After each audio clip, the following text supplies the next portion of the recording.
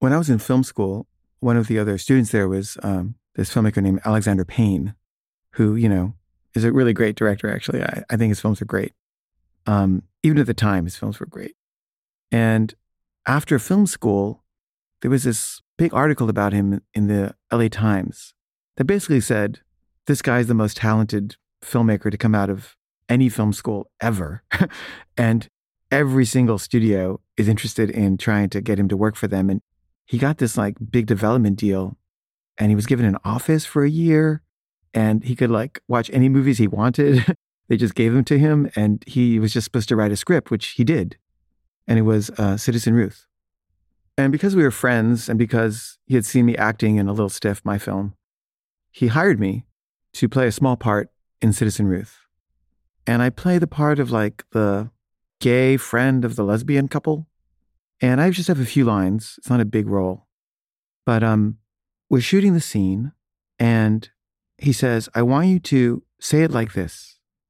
And he shows me how to say it. And he says, say this line, and then bend down like this and say this line, and then turn like this and say this line. And I was like, Alexander, you did that perfectly.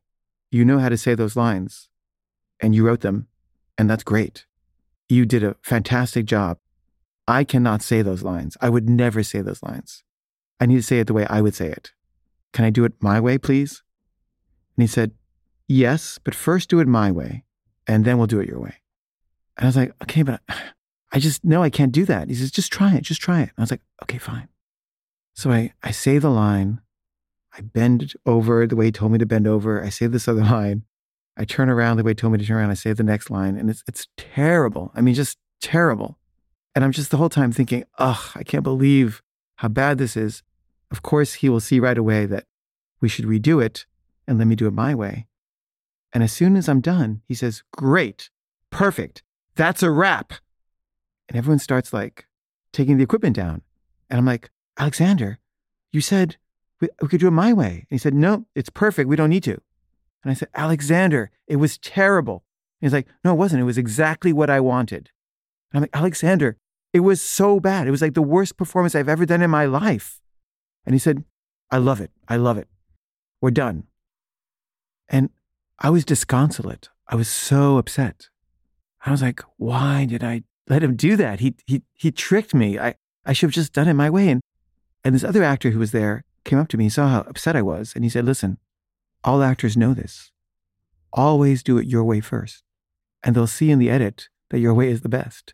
But they're such egotists that they have to think that theirs is the best, and they don't even want to hear what you have to say. But they'll recognize it in the editing room, and the editor will recognize it and tell them. So next time someone tells you to do it their way, don't. Do it your way first. And then they'll say, that's not what I wanted. And you'll say, oh, okay. I'm sorry. Let me do it your way. And I was like, oh yeah, he's right. That's what I'll do next time. But there was no next time. That was my last performance in a Hollywood film. And if you watch this in Ruth, I think you'll agree with me that my performance in it is terrible and mars an otherwise quite excellent film.